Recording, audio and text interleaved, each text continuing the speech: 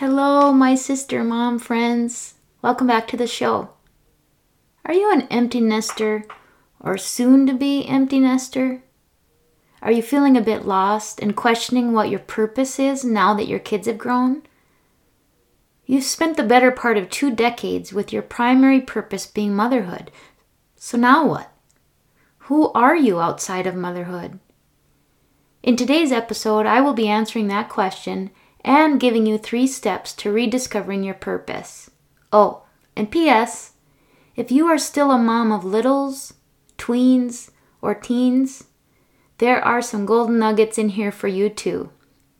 I wish I would have really heard a message like this when my kids were younger.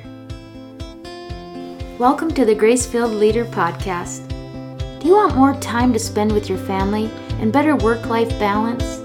Do you get stuck in patterns of perfectionism and people-pleasing? Hi, I'm Tanya, a wife, mom, leader, and Jesus lover. For most of my life, I tried to find worthiness through achievement. But no matter how hard I worked or how much I achieved, I never felt like I was enough. I spent decades pouring myself into my work, constantly trying to meet expectations and be accessible 24/7. I had no time or energy left for myself or my family. I finally found the solution for all of my struggles. I started to live like an unconditionally loved daughter of the King. In this podcast, you will hear practical, faith-led solutions to help you in life and leadership through faith work, self-care, and practical leadership strategies. If you're ready to stop people-pleasing and start living and leading God's way, this podcast is for you. Unbutton your blazers, sister friends. It's time to get after it.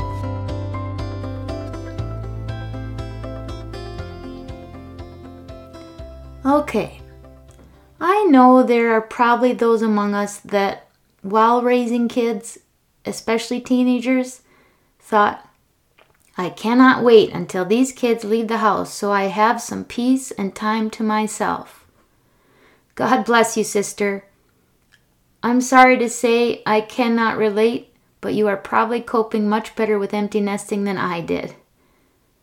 I think I grieved for a solid year after my daughter, my oldest, left for college.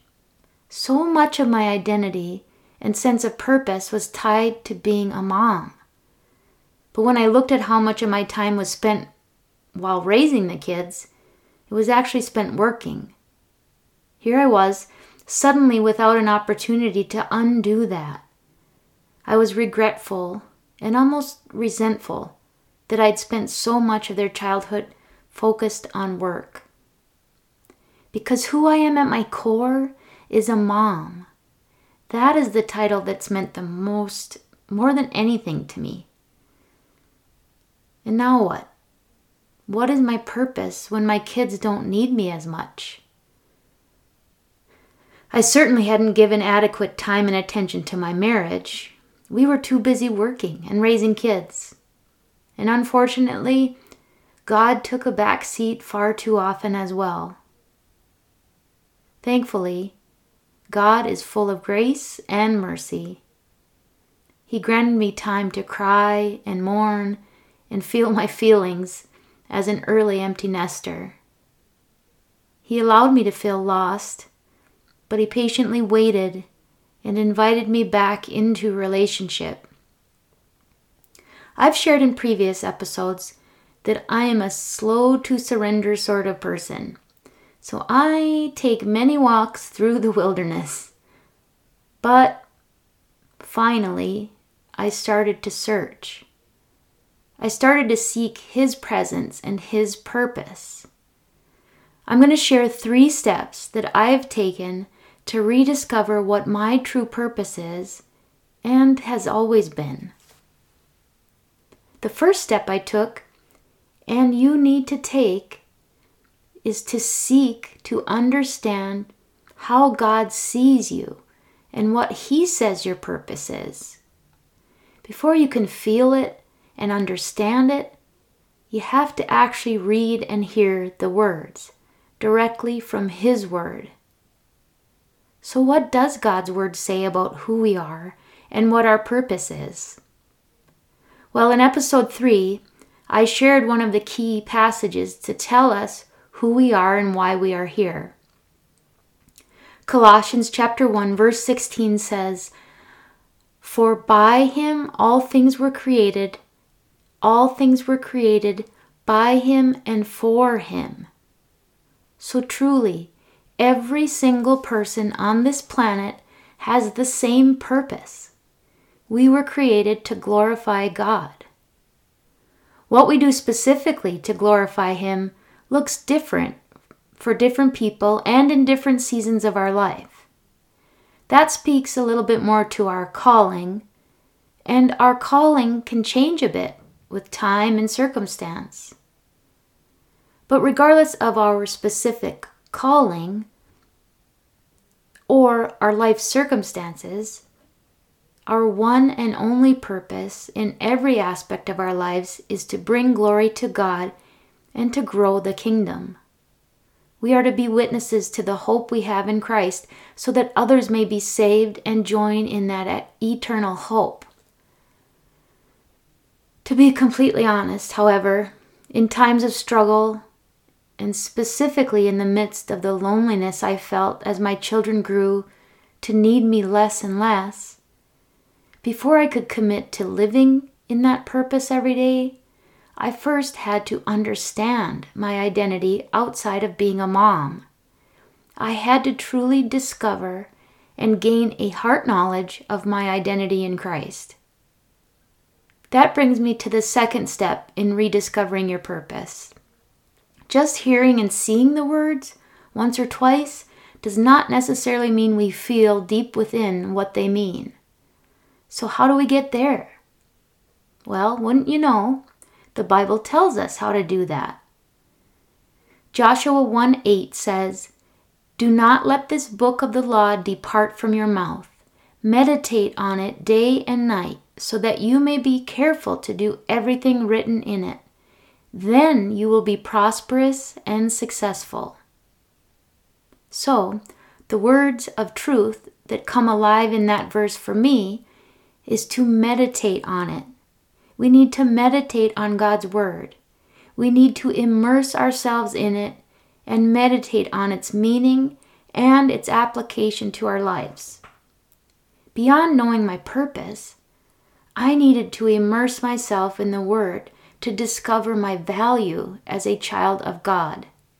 What does that even mean to someone who has spent most of her life attaching value to what others think of me, to achievement, and to outward expressions of success? What else does God's Word say about me? Psalm 139, verse 13 through 14 says, "For you created my inmost being. You knit me together in my mother's womb. I praise you because I am fearfully and wonderfully made. Your works are wonderful. I know that full well." God's works are wonderful, so how dare we question our value as a unique creation of His? We are eternally valuable to Him. Ephesians 2:10 says, "For we are God's handiwork, created in Christ Jesus to do good works, which God prepared in advance for us to do." God has prepared us in advance with unique giftings to fulfill His purpose. To God, we are significant and we are irreplaceable. God's Word says that we are loved. Ephesians 3:19 says, "And to know this love surpasses knowledge, that you may be filled to the measure of all the fullness of God." I don't know if any of you have been watching the Chosen series. If not, I'm telling you, it is a must-see. It is such a beautifully written picture of the gospel of Jesus' life leading up to the cross. Well, there's one scene that comes from the story captured in Luke chapter 8, in which a woman who has been bleeding for 12 years, and by Jewish law was seen as unclean and treated as unclean. She had heard of Jesus' healings, and she had such faith that he was indeed the Messiah, and that she was healed just by touching his garment. Jesus felt the power leave him, and he wanted to know who had touched him. When she finally identified herself, he said to her, "Daughter, your faith has healed you." He didn't see her as unclean and unwanted. He called her daughter. When we believe and accept Jesus as our Savior, we become daughters of the King. We are loved as daughters. Think about the depth of love you have for your sons and your daughters. The love we have as daughters of God surpasses our human knowledge and understanding of love. Feel that, sister. Take it all in and feel it. Once you really start to feel what Jesus said, what God's Word says to us, then you can move on to step 3 in rediscovering and living on your purpose. This is where the meat of it is, my friend. You live and walk in that heart knowledge of who you are in Christ. You must walk every day in the knowledge that you are unconditionally loved and accepted. You are put here with unique gifts to do your one purpose of glorifying God. Your purpose isn't gone now that your kids are grown. Your purpose has never changed. But your calling is changing.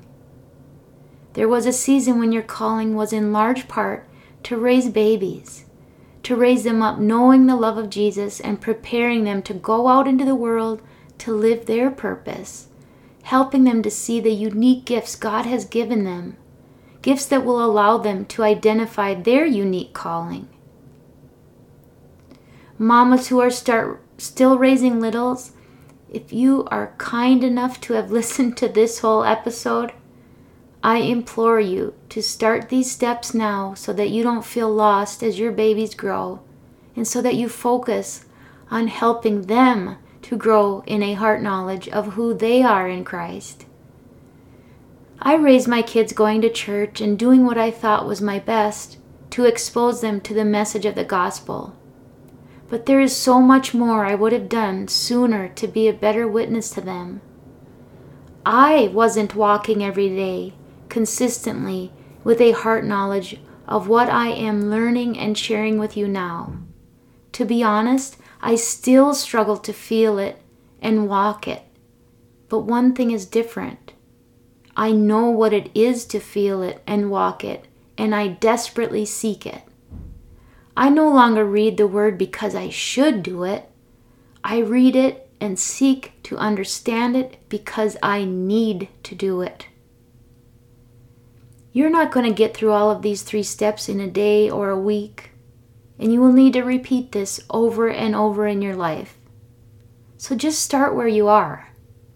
If you are still in a place where you are empty and lonely and lost, and you don't even have a desire to see or hear what God has for you, just start with a little piece.